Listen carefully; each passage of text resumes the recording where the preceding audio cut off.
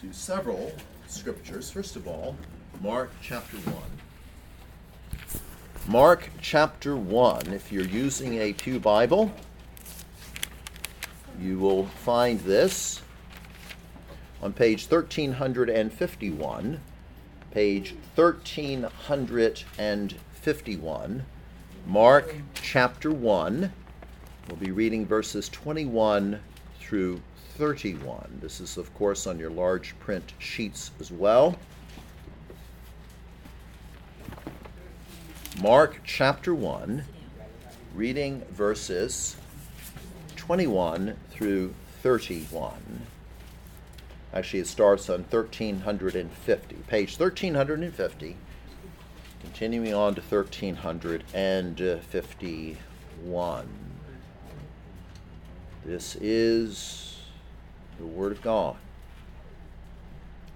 Then they went into Capernaum, and immediately on the Sabbath he entered the synagogue and taught. And they were astonished at his teaching, for he taught them as one having authority and not as the scribes. Now, there was a man in their synagogue with an unclean spirit, and he cried out, saying, "Let us alone! What have we to do with you, Jesus of Nazareth? Did you come to destroy us? I know who you are, the Holy One of God."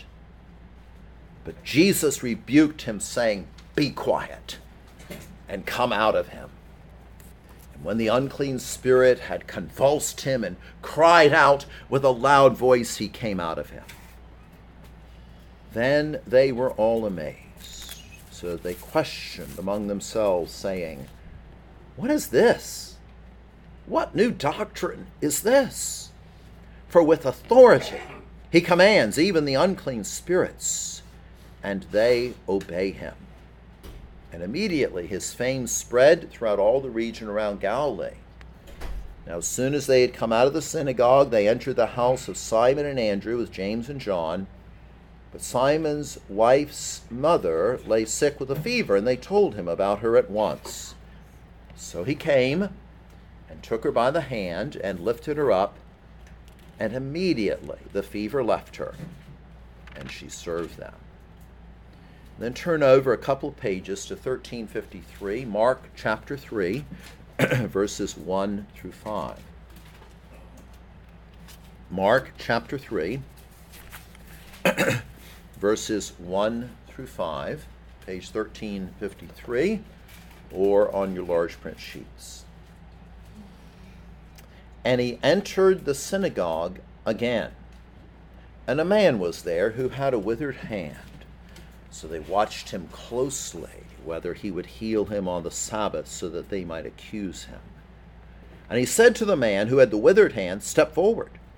Then he said to them, "Is it lawful on the Sabbath to do good or to do evil, to save life or to kill?" But they kept silent. And when he had looked around at them with anger, being grieved by the hardness of their hearts, he said to the man, "Stretch out your hand." And he stretched it out, and his hand was restored as whole as the other. And then turn with me to page 101, Exodus chapter 20. Exodus chapter 20, verses 8 through 11. Page 101 in your large print sheets. Or your Pew Bible, and also in your large print sheets. Page 101, Exodus 20, verses 8 through 11. "Remember the Sabbath day to keep it holy. 6 days thou shalt labor and do all thy work, but the seventh day is the Sabbath of the Lord thy God. In it thou shalt do no work, thou, nor thy son, nor thy daughter, nor thy male servant, nor thy female servant, nor thy cattle, nor thy stranger who is within thy gates. For in 6 days the Lord made the heavens and the earth, the sea, and all that is in them, and rested the seventh day. Therefore the Lord blessed the Sabbath day and hallowed it." Beloved congregation of our Lord Jesus Christ, when I was at Covenant College up on Lookout Mountain, Georgia, many years ago as a student, one of my roommates was a South Carolina boy who eventually, like myself, became a Presbyterian minister. And that roommate of mine said to me on at least one occasion, "Frank, it's better to aim for a star and miss than to shoot for a skunk and hit it." Now his point is obvious. It's better to aim for a high ideal and miss it by a mile rather than to shoot for a low goal and hit the bullseye. And children, I think you know what would happen. I think you know what would happen if you hit the skunk. It's not going to be very good. It's going to stink. And so it's better, you see, not to aim low, but to aim high. Even if it takes arduous work. Ad astra, the Latin phrase, unto the stars, you say. It's better to strive for that than it is to have a low goal, a low ideal, that at the end of the day actually stinks. Now, in dealing with the fourth commandment, then, we must aim high, shooting for the stars. And it is tough, as we will see. It is difficult. It is challenging. Of all the commandments, the fourth commandment is a tough one in so many ways. It challenges us in so many respects. But we must shoot for the stars. Now, last Lord's Day, we saw how Jesus has commanded that we observe the first day of the week, not the seventh day, the first day of the week. This is according to Jesus' command and the example of his apostles. He is the Lord of the Sabbath, as he clearly indicated, and therefore he has the authority to change the day of the observance. He has performed his work of salvation, including the resurrection, and entered into his rest, as we saw last week from Hebrews chapter 4. And we follow him then in entering into our rest on the 8th day, which of course is also the first day of the week. Furthermore, the Holy Spirit sealed the holy nature of this day by being poured out on the day of Pentecost, which was a Sunday. His apostles observed the first day of the week as that day when the church would gather for worship. That's why, for example, we read in Acts 20, verse 7, on the first day of the week, not the seventh. There's no indication of Christian worship taking place on the seventh day in the New Testament. On the first day of the week, the church was gathered there at Troas. You remember where Eutychus fell out the window, fell asleep at the long preaching of the Apostle Paul. And yet it was the first day of the week on which the church gathered for worship. 1 Corinthians 16, 1 and 2. Let every one of you on the first day of the week lay in store the collection.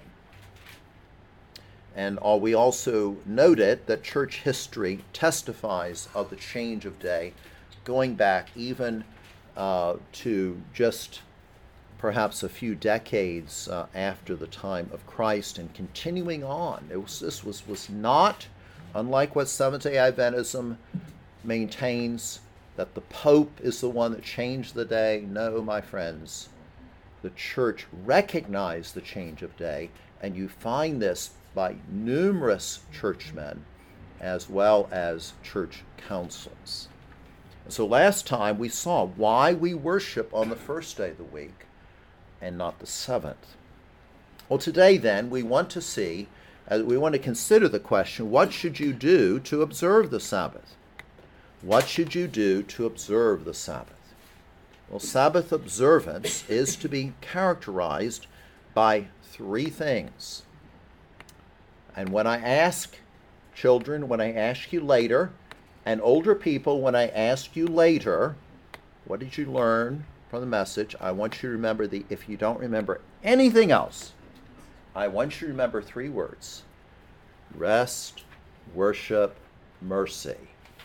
Rest, worship, mercy. Rest, worship, mercy.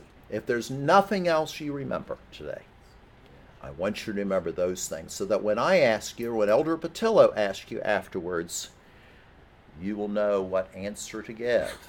Rest, worship, mercy.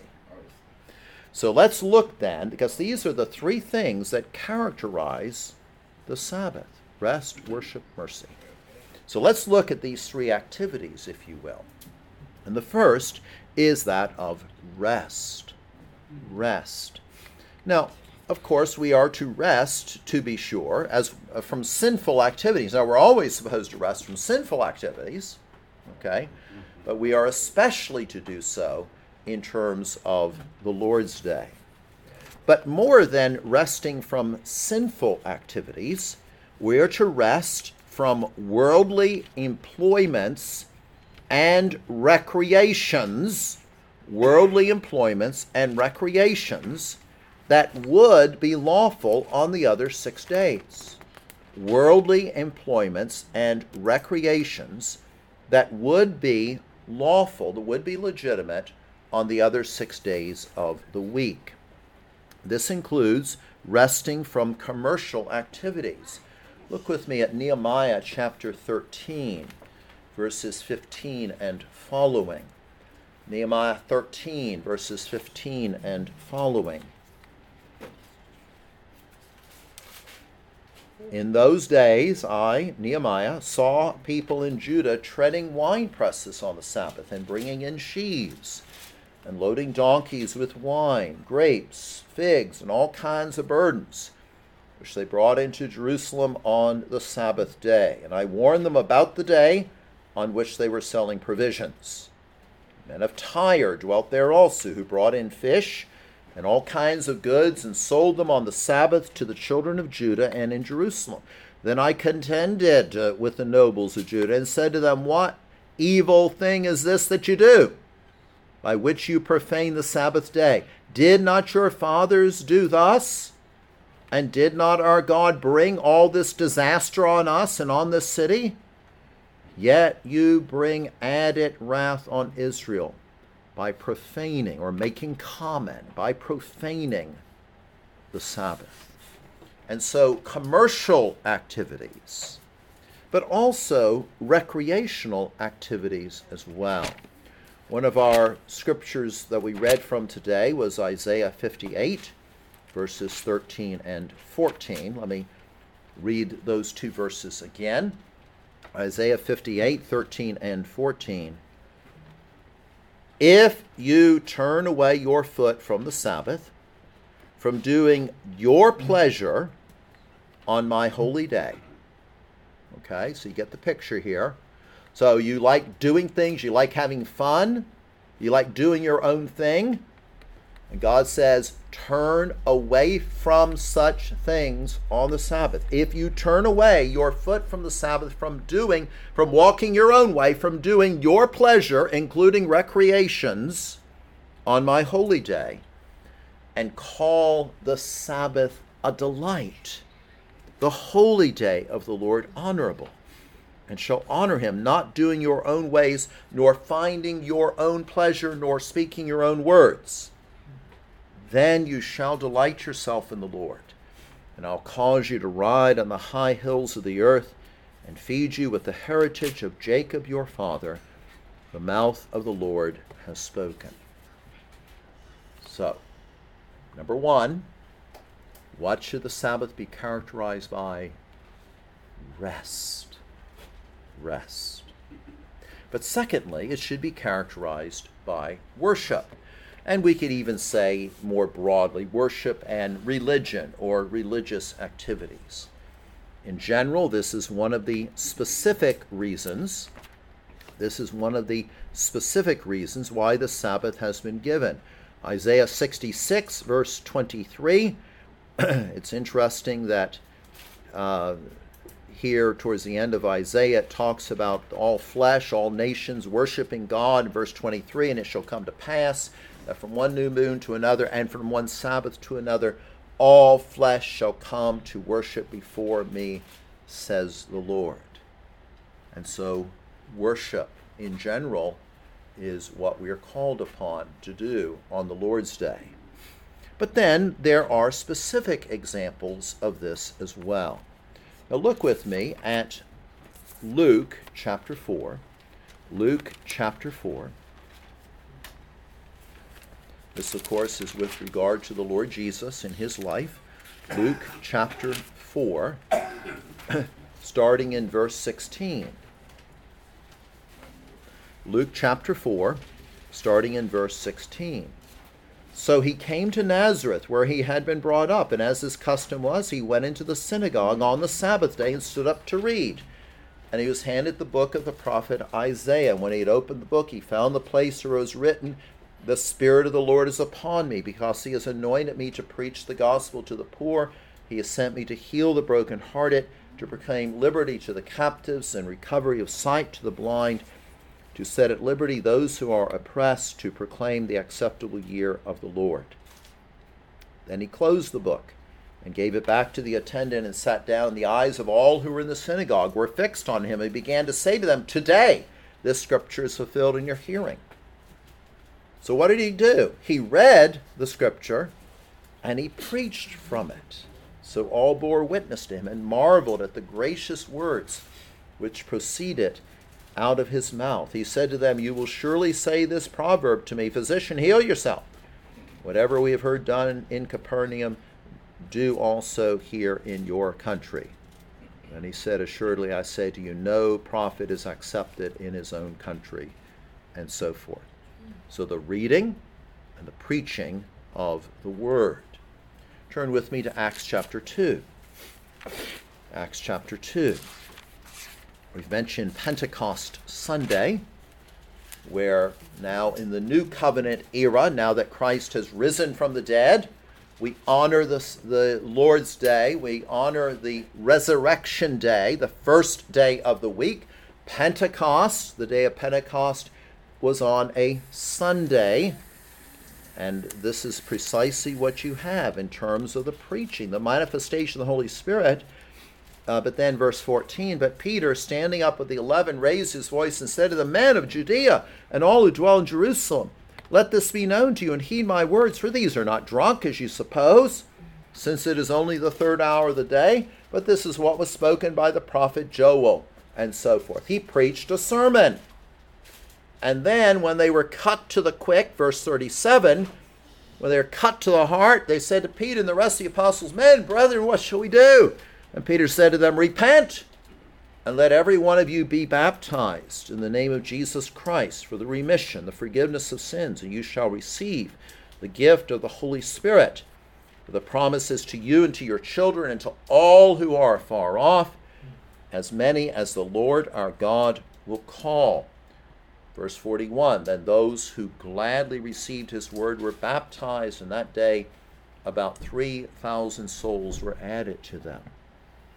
And so, as the Holy Spirit had been poured out on the day of Pentecost, now the water of baptism was poured out, was sprinkled upon them, and of course their children as well. But the point here is that both preaching and baptism were legitimate activities for the Lord's Day. Look at Acts chapter 20, verse 7. We've already mentioned this, but I'll mention it again. Acts 20, verse 7. Now on the first day of the week, when the disciples came together to break bread, Paul, ready to depart the next day, spoke to them and continued his message until midnight. So we have preaching, and we have the breaking of bread, which of course is communion. What's also interesting, though, look at verse 11. Now when he had come up, had broken bread and eaten and talked a long while, even till daybreak, he departed. And so not only worship, but then this religious activity of fellowship. Now look at Psalm 92. We sang Psalm 92 last week. Psalm 92. As you turn there, I will mention that you'll know that numerous of the Psalms have titles. And so when you turn to Psalm 92, you see that the title says, a psalm, a song for the Sabbath day. And so the singing of praise, again, is an appropriate thing for the Sabbath. As we come back to the New Testament, we see Luke chapter 14. Luke chapter 14. In Luke chapter 14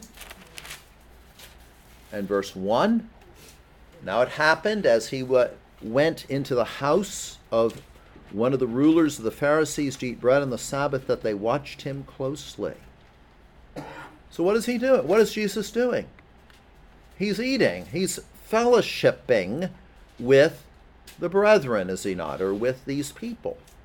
And so this is a perfectly legitimate thing to do, to engage in fellowship. And then turn back to Mark chapter 1. We read from this today, Mark chapter 1, verses 21 and 22. Then they went into Capernaum, and immediately on the Sabbath he entered the synagogue and taught, and they were astonished at his teaching, for he taught them as one having authority, and not as the scribes. So preaching, but also teaching. That's why we have Sunday school. That's why we have Sabbath school on the Lord's Day, is for teaching.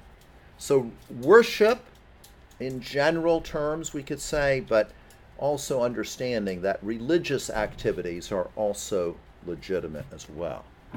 So rest, worship, and children, that third item, don't forget, is mercy. Mercy. And so what does it mean? And by the way, when we say mercy, of course, we want to show mercy on the Lord's Day, but we talk about items of mercy and necessity. We talk about items of mercy and necessity. So it's something that was legitimate to show mercy, to show compassion, but there must be a compelling nature to it as well.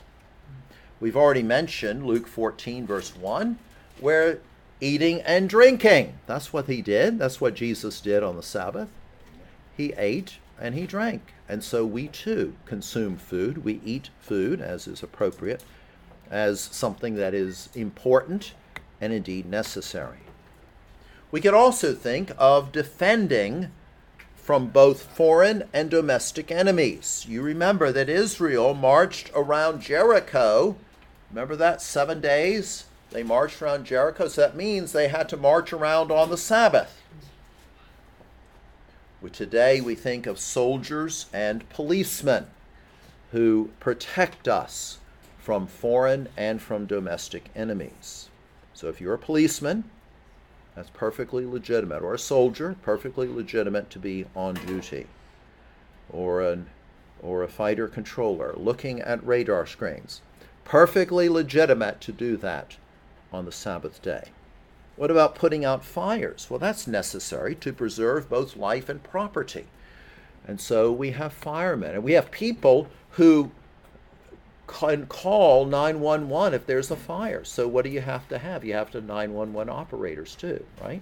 That's again a manifestation of mercy and necessity. What about visiting the sick? Jesus healed on the Sabbath. We read again, Mark chapter 1, verse 23 and following. There was a man in their synagogue with an unclean spirit, and he cried out, saying, "Let us alone. What have we to do with you, Jesus of Nazareth?" and so forth. And so Jesus then, not only healed spiritually, but also healed physically. When you look at chapter 3 of Mark, which again we looked at, he healed the man of the with regard to his withered hand on the Sabbath. And so visiting the sick, healing the sick. We had an example just this afternoon of this man that was out on our porch here and who was complaining of chest pains. And so we called the ambulance. And so nurses and doctors and EMTs, and even in hospitals and hospice centers, CNA, certified nursing assistants, all of these would come under this category with regard to providing activity that is merciful and necessary. What about relieving the poor? Well, again, that's similar to that, is it not? Relieving the poor. And, of course, preserving the life of man and beast. Feeding cattle on the Lord's Day, and taking care of pets on the Lord's Day, and getting the ox out of the ditch. Of course, you're not supposed to put him in on Saturday night. But nevertheless, if he falls into the ditch, yes, it is legitimate to get him out. Paul sailed on the Sabbath, and the sailors had to be vigilant on that day. You couldn't let the boat or the ship just sail itself. And so this is another manifestation of preserving life of man and beast. Doctors sometimes have to operate in an emergency on the Lord's Day. One of the prayer requests you had that we had received from someone off the street here earlier today was his brother-in-law, a pastor who apparently was having surgery today. And so doctors sometimes have to operate even on the Lord's Day in an emergency situation. Also, witnessing and counseling. Witnessing and counseling. And here we could look at Luke 13, verses 14 and following. Here Jesus had healed someone. In verse 14, the ruler of the synagogue answered with indignation because Jesus had healed on the Sabbath. There are 6 days on which men ought to work. Therefore come and be healed on them and not on the Sabbath day. Then Jesus said, and Jesus answered him and said, Hypocrite! Does not each one of you on the Sabbath loose his ox or donkey from the stall and lead it away to water it? So ought not this woman, being a daughter of Abraham, whom Satan has bound, think of it, for 18 years, be loosed from this bond on the Sabbath. And so what is Jesus doing? He's witnessing and he's counseling. And therefore spreading the good news is also appropriate for the Lord's Day. But then there's one more I could just mention in terms, and this sort of relates to rest, but just plain resting. That can also be something which is merciful and necessary. You know that Reformed Presbyterians are referred to as being the Covenanters, with reference to the Scottish Covenanters of the 17th century. Sometimes we refer to having a good Covenanter nap. If this was in other congregations that had a morning and an evening service, many times folks would take a good Covenanter nap on the Lord's Day afternoon, and that too is appropriate. So, I want to remind you all, because children, you're not going to forget this, I'm sure. Rest, worship, mercy. Well, what is the manner then of performing these activities? Well, it should be done with sincerity. Sabbath observance obviously should not be done hypocritically. That hypocrisy would be contrary to an attitude of serving God from the heart. So with sincerity, with reverence as we come before God. The Sabbath is a holy day. We're to do so with diligence, with care, and with attention. Indeed, there should be an expectancy about the Sabbath. We should be expectant. We should anticipate. the joy. And we should anticipate the presence of God, but also then we should anticipate the joy. We should observe the Sabbath with love, fervor of spirit, enthusiasm of spirit, delight, and joy. I come back to Isaiah chapter 58 and verse 13. Isaiah 58, verse 13. If you turn away your foot from the Sabbath, from doing your pleasure on my holy day, and call the Sabbath a delight. Verse 14. Then you shall delight yourself in the Lord. You see, the Sabbath is a celebration. The Sabbath is a celebration of resurrection. It is a celebration of the resurrection of Christ, and therefore a celebration of our own. And this attitude, then, is contrary to a legalistic spirit that says, oh, well, it's Sunday again. No. It's Sunday again. It's the Lord's Day. That's the point. What about before and after then? What about preparation? Well, we're to remember it ahead of time. We're to plan ahead so that our worldly business can be finished by Saturday evening.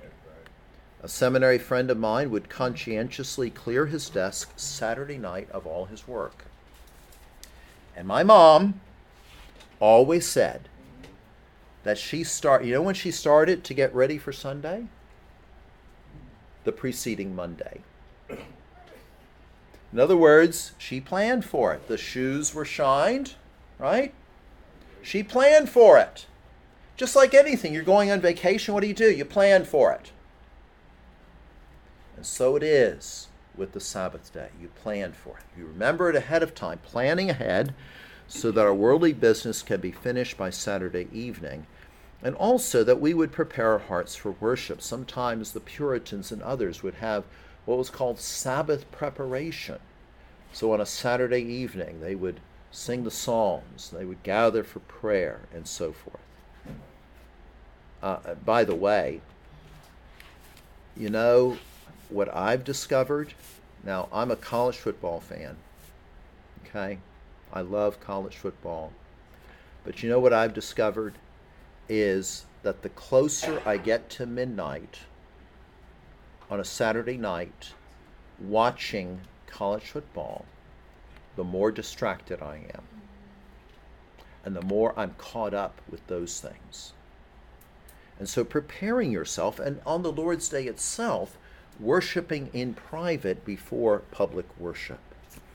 And afterwards, what should we do? After public worship, engaging in family worship, engaging again in private worship, listening perhaps to messages from sermon audio or from YouTube that are appropriate. But more than that, more than those activities, in terms of our attitude, it should be that of longing for the eternal Sabbath rest. That's how we observe the Sabbath, and particularly the afterwards of it.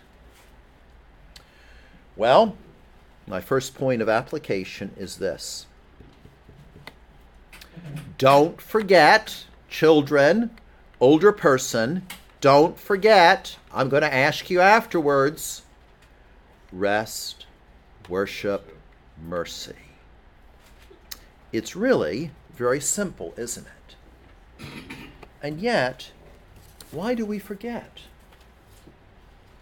Well, let me suggest that we forget, first of all, because our focus is this worldly rather than otherworldly. That's why we forget. We get caught up in all the things of this life. Indeed, we focus on what we can see rather than what we cannot see. And that's the reason why we're called upon to remember the Sabbath day, not just to remember the day, but to remember what it's there for. And remember the substance of it. Remember what it's all about, which is to celebrate our Creator. In 6 days he labored, and then he rested, but also to celebrate our Savior. And to remember that. But we forget because we are so earthbound. We get so caught up in the cares of this life. All of us do that. And yet, we need to remember rest, worship, mercy. And so secondly, by way of application, not just forget that, but secondly, every Sunday then, ask yourself this question. How do your actions fit this pattern of rest, worship, mercy? How do they fit? Lord willing, in a few weeks, we'll talk about what the Sabbath day, what the fourth commandment forbids.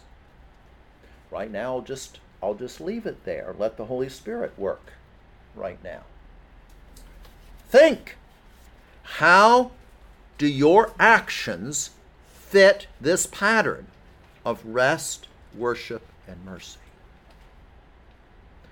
If they don't fit, then you're not living up to what the fourth commandment calls you to. You're not aiming for the stars. You're shooting for the skunk. And then finally, by way of application, be Christ-centered in your activities. Be Christ-centered in your activities. Do you have opportunity, for example, to show the compassion of Jesus on the Lord's Day? As Jesus healed the sick, as Jesus had compassion on the poor, do you have opportunity to show the compassion of Jesus? Are you taking advantage of those opportunities? Are you delighting in the worship of Jesus on the Lord's Day? You know, this is what we read in Isaiah chapter 56. In Isaiah chapter, what we read today, Isaiah 56, for thus says the Lord, to the eunuchs who keep my Sabbaths and choose what pleases me, and hold fast my covenant, even to them I will give in my house and within my walls a place and a name better than that of sons and daughters. I will give them an everlasting name that shall not be cut off. Who does that? It's Jesus who gives us that new name, who gives us that everlasting name. He goes on. Also the sons of the foreigner who join themselves to the Lord to serve him and to love the name of the Lord, to be his servants. Everyone who keeps from defiling the Sabbath and holds fast my covenant, even them I will bring to my holy mountain and make them joyful in my house of prayer. Their burnt offerings and their sacrifices will be accepted on my altar. For my house shall be called a house of prayer for all nations. Are you delighting in the worship of Jesus, who fulfilled this passage? Are you delighting in the worship of Jesus on the Lord's Day? Finally, are you resting in Jesus as the one who has worked the work of redemption and entered into his rest for you? May God give us the grace to do so as we observe the Sabbath with these three thoughts in mind: rest, worship, mercy. Amen. Will you please stand for prayer?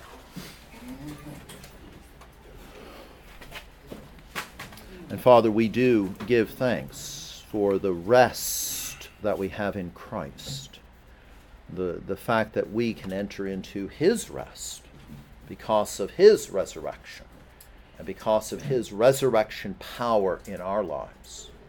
So we do thank thee, Lord, for rest. We thank thee for worship. We thank thee for the privilege of worship, and also, Lord, for the fact that our souls, our spirits are lifted up as we worship thee.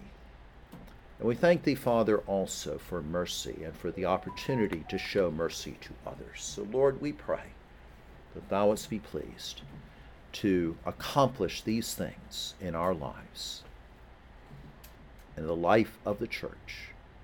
And we'll thank thee for it. In Jesus' name, amen. In closing, please turn to Psalm 48, selection B. After the